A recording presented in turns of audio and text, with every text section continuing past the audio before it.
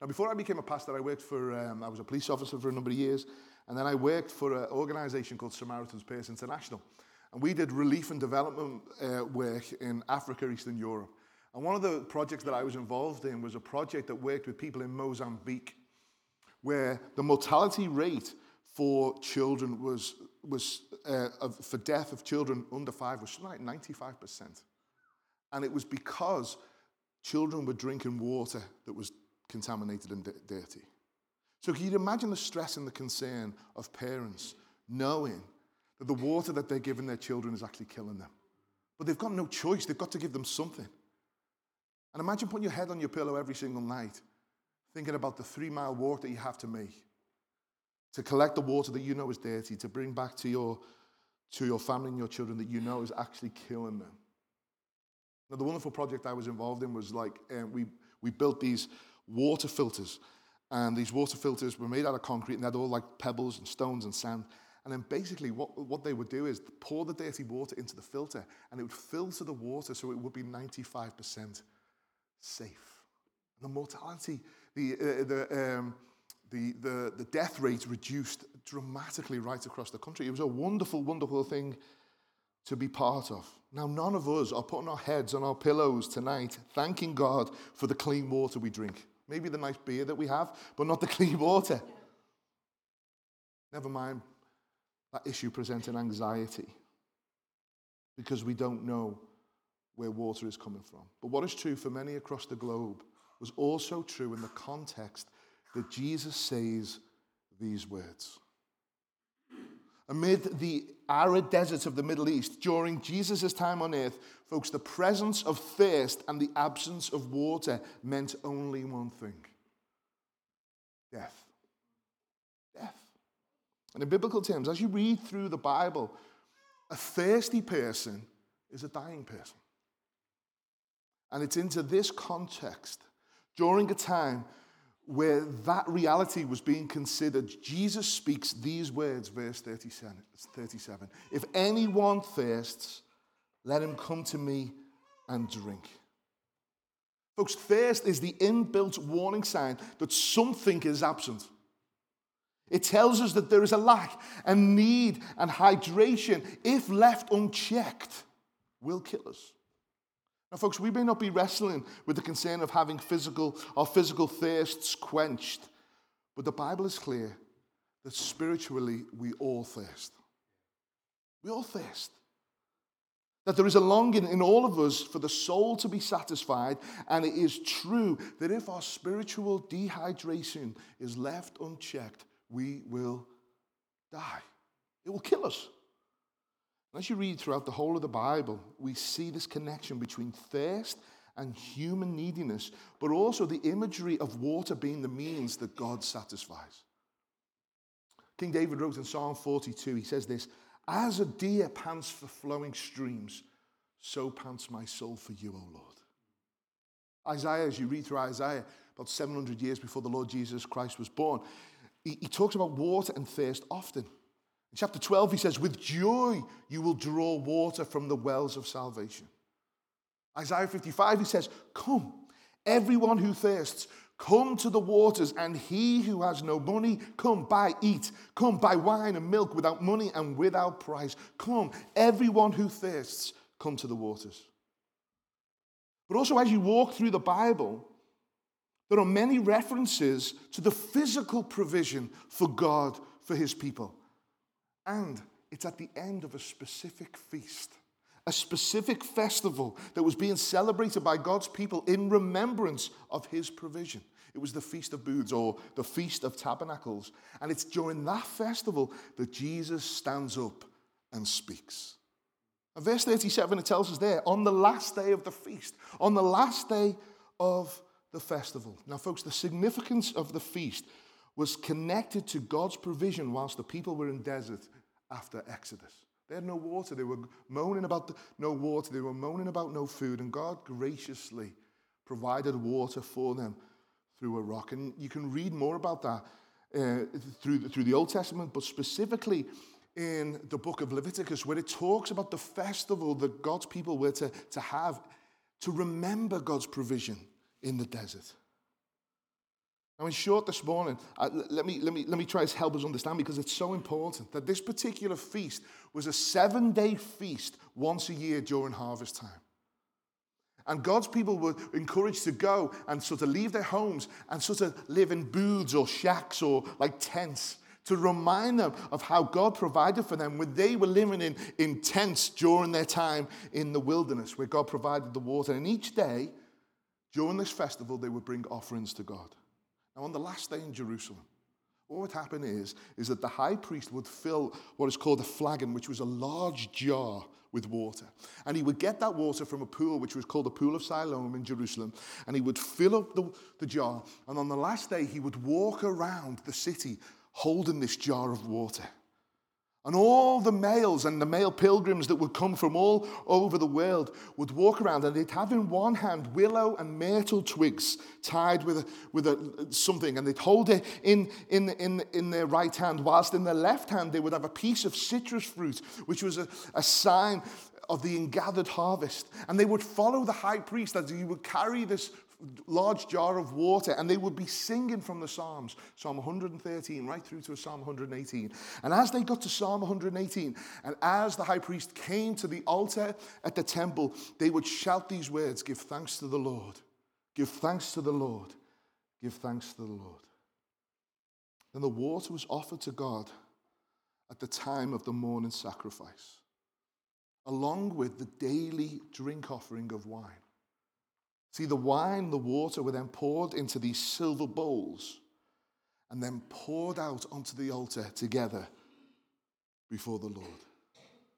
See, folks, these ceremonies of the Feast of Tabernacles were related in Jewish thought both to the Lord's provision of water in the desert in their history, but also to the promise that one day God would pour out his Spirit in the last days.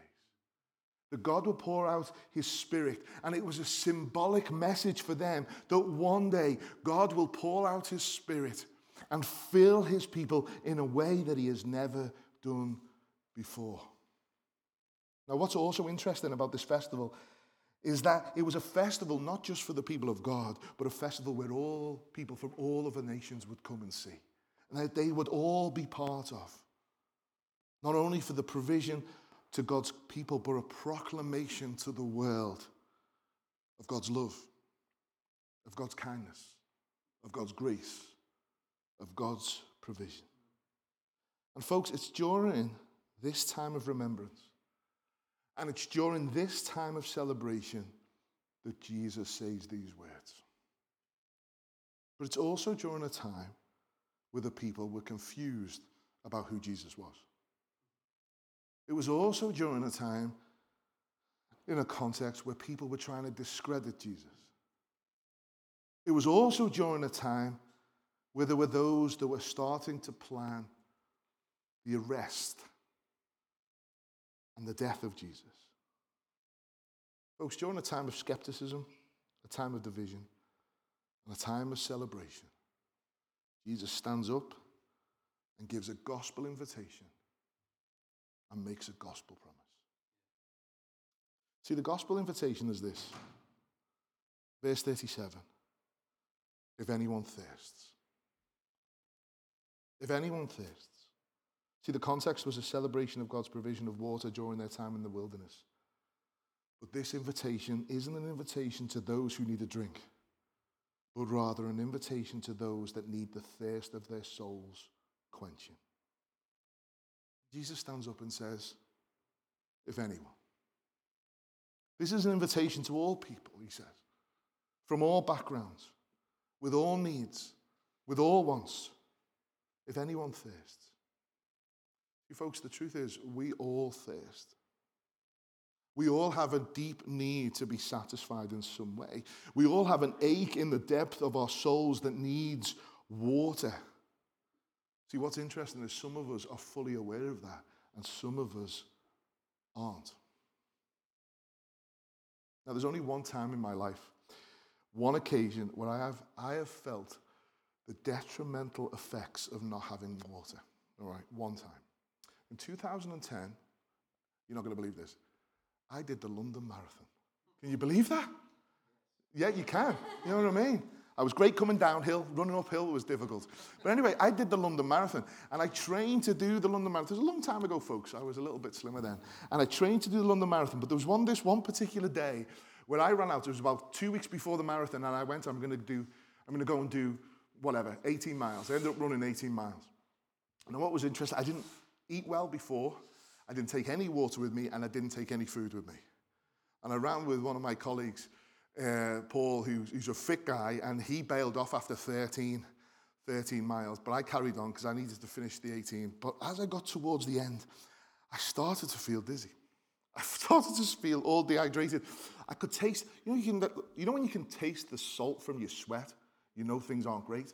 Anyway, I'm running down the road. Well, when I say run, I was probably like, doing the little dad run as I'm going, thinking that I'm sprinting. But I'm giving, and I get to the door, and Sean will tell you, I opened up the door, and I'm like, babe, I don't know where I'm going to find another 8 miles from. I just don't know where I'm going to find it. Anyway, I look like death, apparently. So I climb up the stairs.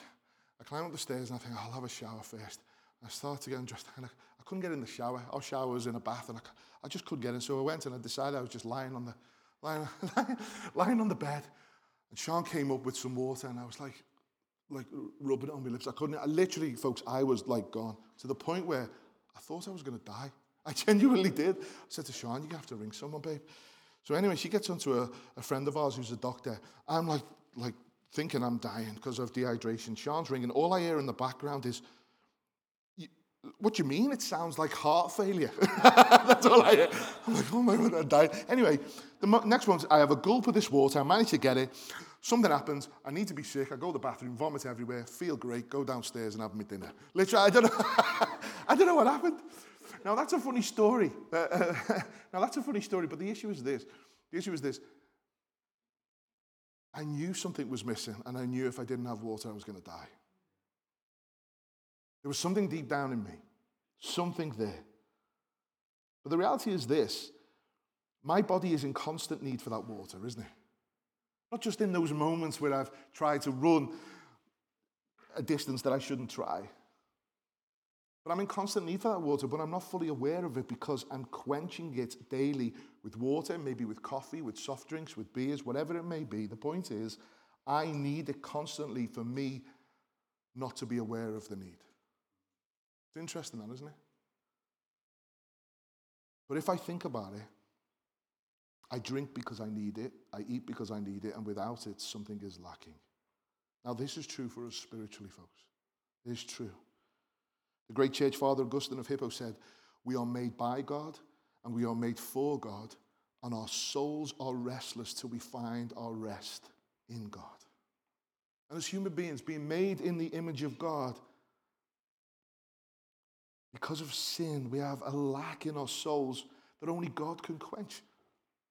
See, the problem is, we pursue the satisfaction and we pursue the quench of our thirst in other things, whether that's sex or drink or relationships or finances or power or influence or drugs or success or exercise or counseling or children or identity, control or ministry. And these things and people are the water jars that we will run to for the answers to the restlessness we experience and to quench our thirsty souls. The questions like, who am I? Where do I fit? What is my future? Or questions that have to do with the pain of my past or the disappointment of my present or the worry of the future. And if we are honest, the very things we run after don't and can't truly deal with that thirst completely. And therefore we are never truly satisfied. We're never truly satisfied, even the good things. Folks, let me give you an example. We've done a marriage conference this week. Marriage and children. I'm telling you now, I've been married for 23 years. I've got 4 wonderful children. I love my wife with everything that I have. But she does not ultimately satisfy the deep thirst in my soul. Neither do my children. And they're wonderful things. And for her to expect that she could do that, or to expect that they could do that, is actually putting them in a place that God has not intended them to be. And some of us actually run after things that we know kill us. Drink, drugs, power, success. And even for a small moment, we might think there's a satisfaction. We actually know the next day or at the next meeting or the next conversation that actually what it's doing is chipping away and killing us.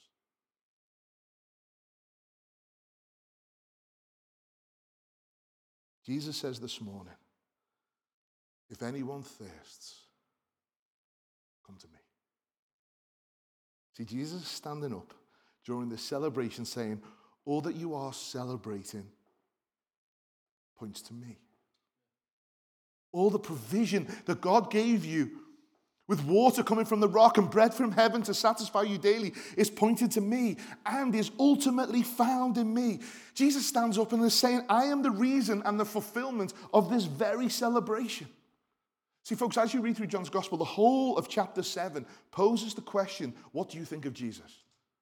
What do you think of Jesus? And it was C.S. Lewis who said that you can only come to one of three conclusions about him. He is either a liar, he's a lunatic, or he is who he says that he is. He is the Lord of all. Now, what's interesting is in chapter 4, the Lord Jesus has had an encounter with a woman who'd been ostracized by her community, a woman that was trying to find satisfaction in a relationship with men. And Jesus says to her this, everyone who drinks of the water that you are drawing out of this well, they will be thirsty again. But whoever drinks of the water that I will give them will never be thirsty again. See, Jesus is saying, this is who I am. And Jesus is saying, this is what I can do. He is saying that the thirst of the soul is quenched in some way by him and through him. Now, folks, work with me here. If our souls are restless till we find our rest in God who created us, Jesus, therefore, must be the means by which we come to God and find that rest. That's what he's claiming. He's not only claiming that, that's exactly what he's saying. If you are thirsty, come to me, whoever you are, whatever you've done or not done, whatever your issues are, your complaints are, your worries are, come to me. Later on in John's Gospel, in John 14, Jesus will make it as clear as day. He will say this, I am the way, I am the truth, I am the life. No one comes to the Father who will satisfy your soul unless through me. Unless through me. I am the way that your soul will be satisfied. I am the truth that your soul is searching for. And I am the life your soul desires, because coming to me is coming to the Father, and in his arms you will find rest. Amen? See, Jesus says, if anyone thirsts, come to me. And then what does he say? And drink. See, Jesus' invitation to those who are thirsty is to come to him and drink. Just drink. Don't do anything else. Just drink what he gives. You don't need money. You don't need to earn it. You just drink. It's like a free bar at a wedding. It is. And I'm in Ireland, and I know you love a free bar. It's true. We all love a free bar, don't we? I've been to hundreds of weddings. And the best weddings are the free bar weddings, right? Okay, because you arrive, and you go to, I'll have a pint of Guinness. Contextualize this, see what I did? Pint of Guinness, and I'll have a lemonade and lime, and I'll go to pay, and they'll go, it's a free bar. And I'm like, it's a free bar. And then you tell the guy behind you, it's a free bar. And everyone's going, it's a free bar. You don't have to pay. Everyone gets excited, and it ripples out, and people arriving in the cars, it's a free bar. And I'm like, yeah, I'll have a bottle of whiskey, a bottle of Moët, and we just drink. We drink. It's free. But folks, there is no such thing as a free bar. Someone has to pay. Someone has to foot the bill. See, this is an invitation from Jesus to come and drink freely and be satisfied, Because he has foot the bill. Amen. He's foot the bill. See, do you remember right at the beginning I said that Jesus stood up at the last day of the feast, and it was the day when the high priest would walk in procession. And he would get to the altar and he would have his jar full of water, and he would pour that water into a silver bowl whilst pouring in the daily drink offering into another silver bowl, which would have been red wine, and he would have poured it in. And then together, for the sins of the people, he would pour it on the altar. That altar was the altar that daily animals, spotless animals, were being sacrificed to pay for the sins of the people before God. The animal would atone for the sins of the people before God. So each day and each week and each year, God's people could walk in the freedom of having their sins forgiven, that the bill of their sin had been paid, justice had been paid for, the legal demands had been met, the bar bill had been paid by those animals. What happens at this point is the high priest gets the bowl of water and he gets the bowl of blood and he pours it onto that altar. And Jesus stands up and says, "Come to me and drink, and I will pay the price." He stands up on the very day when the blood and the water pours on the altar, and he says, "Come to me and drink, because I will pay the price on a cross, where I will take the sin of all the people, all rejection, all worship of other things, all indifference. The sin that we've committed to other people, the sin that has been committed and caused to us, is placed on him on a wooden cross outside of the city. And Jesus Christ, a man who had never sinned but became our sin, so we could drink the waters of salvation, forgiveness, freedom, peace, and rest, gives his blood so that we can come and drink freely. And whilst on the cross, his side was pierced, and what flowed from his side was blood and water, like the blood and water flowing from the side of the temple. And Jesus became the perfect and final sacrifice for people like you and people like me. Jesus paid the bill. He foot the bill that we owe so we could drink and be satisfied. Folks, if anyone thirsts, let him come to me and drink. Jesus stands and gives a gospel invitation. But he also makes a gospel promise. Verse 38, it says this: "Whoever believes in me, as the scripture has said, out of his heart will flow rivers of living water." See, the invitation of Jesus offers more than just a cup that satisfies for a moment, not just a one cup and done. He promises a spring of living water that will become a constant presence in our hearts for every thirst we will ever experience. In other words, Jesus is not merely sufficient for your present temptations and restlessness. He is overflowing with the deeper kind of fulfillment that we all long to know. Remember what Jesus has said to the woman at the well? "Whoever drinks of the water that I will give him will never be thirsty again. The water that I will give him will become in him a spring of water welling up to eternal life." Jesus is saying, once you drink, you will never be thirsty again. And out of your heart, out of your belly, it means the gut of who you are will flow living waters. That Jesus will meet all our needs, and you will never thirst again. That Jesus meets the need of the souls that we try to quench with so many other things, thinking that they satisfied. Like sex and drink and relationships and all what I listed off. And folks, those things can be categorized into these needs and longings: worth, comfort, release, love, purpose, meaning. Bigger things that we think about that go into the future. Jesus is saying, I will meet those needs. See, he relieves us of our guilt. Amen. He walks with us in our pain, promising one day that it will be over. He remains in our loneliness, saying he will never leave us nor forsake us, even when we don't even know that he's there. He becomes the friend that sticks closer than a brother. He knows the worst about you and loves you all the same. He secures your future, not just for this life, but for an eternity, bringing you a peace and a joy that can't be matched. In him, Jesus Christ, your desires and needs are met and your soul finds rest. He deals with your greatest need, your position before a holy God, and in him you are made right before God. This is not just a one cup and done. Jesus promises a spring of living water with a constant flow. He promises lasting satisfaction,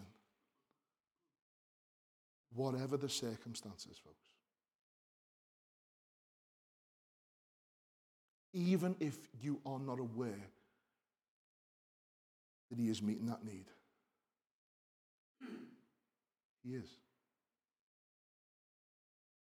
Isaiah 58 verse 11 says this, "And the Lord will guide you continually and satisfy your desire in scorched places and make your bones strong.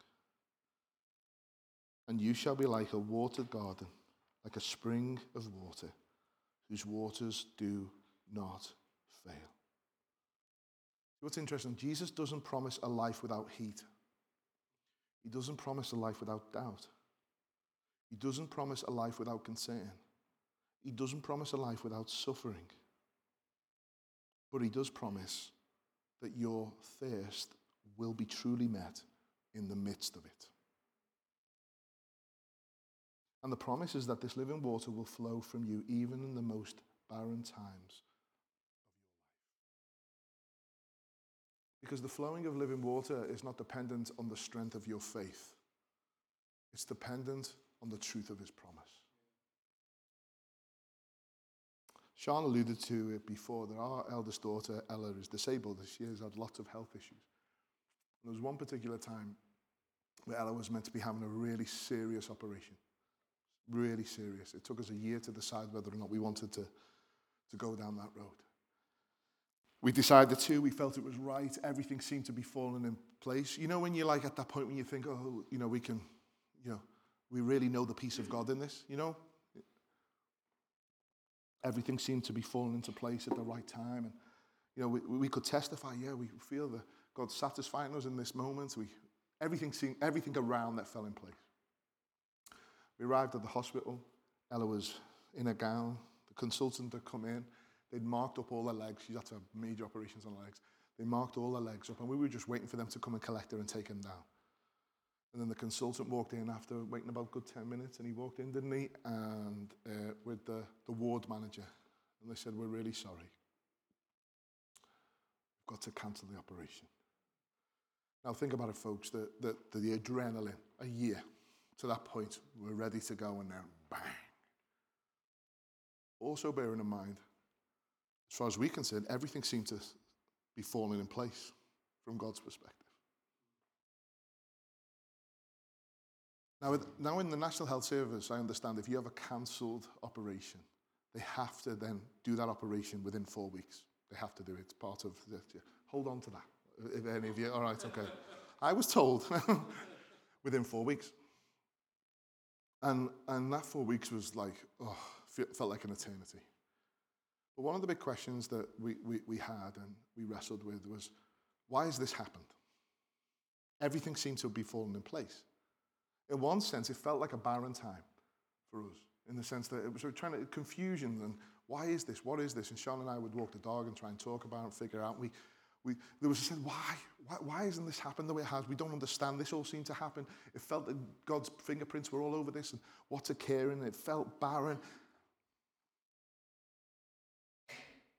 And I stayed off for 4 weeks, and I walked the dog every day at the same time. And on this particular day, I went out, and we had some new neighbours that had moved to Liverpool from London. And I met Freddie for the first time properly, and he was walking his dog. And we started chatting. And he was like, what do you do? I'm a pastor, but I'm not working at the moment. This situation's happened with our daughter. I'm having a bit of time off and to care for the family. Anyway, we start walking the dog every day. We start talking about the gospel. We just start talking about life. We start talking about stuff. Anyway, after about 2 weeks, he says to me, I'm going to come to church on Sunday. And then he actually didn't come to church, but his partner, his fiance at the time, they lived together, the little girl, and she ended up coming to church. She then ended up coming to our house on the Sunday, which is 2 weeks after the operation. We had a house full of people from church, some people that we knew, some people that we didn't. And she was blown away by this, totally blown away that she'd been invited into someone's house and just in the midst of what was happening with us as a family. And for us, that was just normal. It wasn't like, oh, we're now going to do this. It was just what we did. Then the following week, Freddie knocked on our door with Charlotte and with the baby and said, could we come in? We'd like to say thank you for having us over last Sunday. And Freddie's like, I'd like to say thank you. And he sat at our table and we started talking. And then he just broke down.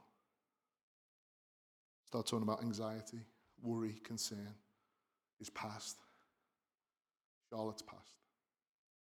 And at our table, we were able to share the gospel, and Freddie gave his life to Jesus. 2 years later, Charlotte became a Christian, and now they're married, and they live opposite us. They love Jesus. They're walking with Jesus. Folks, nowhere during that time were we thinking about sharing the gospel with friends and neighbours. I'll be honest, we weren't. We're just trying to figure out what God was doing. That's what God was doing. So even in the most barren times, the promise of this living water that we have is satisfied, that actually this is a living water, that even in the times where we don't expect or we don't feel it, that living water is flowing from us. And we are wells of gardens in this barren land. Even if you do not feel it, if you are freely drinking, not even to some extent acknowledging, that living water is flowing from you to others. But what is this water that Jesus is promising? Verse 39. Now this he said about the Spirit, whom those who believed in him were to receive. For as yet the Spirit had not been given because Jesus was not yet glorified. See, Jesus was talking about the Spirit of God. Now at this point, the Spirit of God had not yet come in the way that Jesus was talking about because he had not yet died and rose again. But this was the promise all along. That Jesus would make people right with God through his cross and resurrection, and the Spirit of God would apply that to those who believed. See, the water that Jesus is talking about is the Spirit of God. It is God who quenches your thirst. It is God who will meet your need. It is God in whom you find rest. Folks, just as water satisfies thirst and produces fruitfulness, so the Spirit of God satisfies the inner person and enables us to bear fruit, even if we don't know that fruit is being born.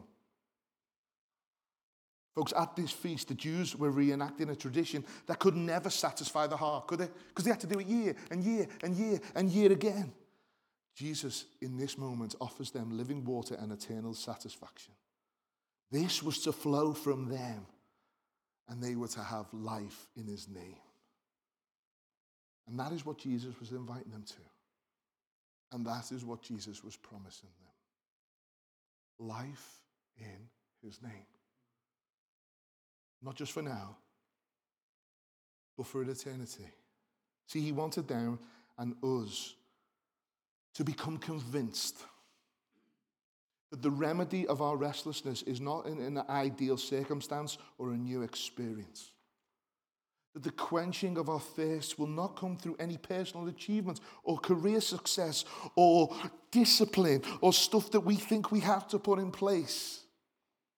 He wants us to know that the satisfaction of our heart's longing will only be met in him and abundantly in him. So my question for all of you this morning is this: are you thirsty?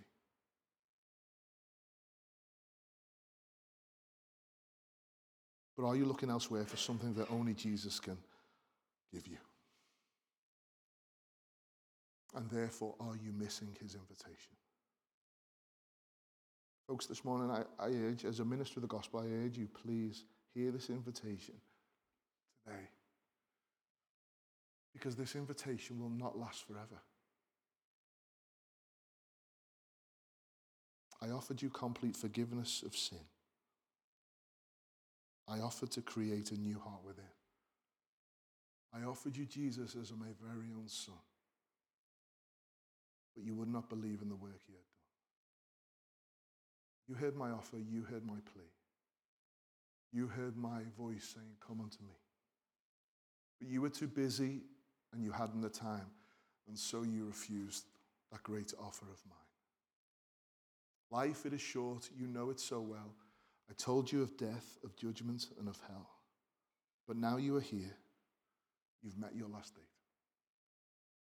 My offer is gone. It's too late. Go to him today in prayer. His invitation is wide open to you. If anyone thirsts, come to me and drink. Folks, I don't know you. But I'm sure that there are some of you here today who have never closed with Jesus, who don't really know experientially what I'm talking about. I beg you, where you sit, lift your heart heavenward and say this: God, be merciful to me, a sinner, Christ Jesus. I do come to you. Please, Lord, pour out your Spirit upon me and give me this new life.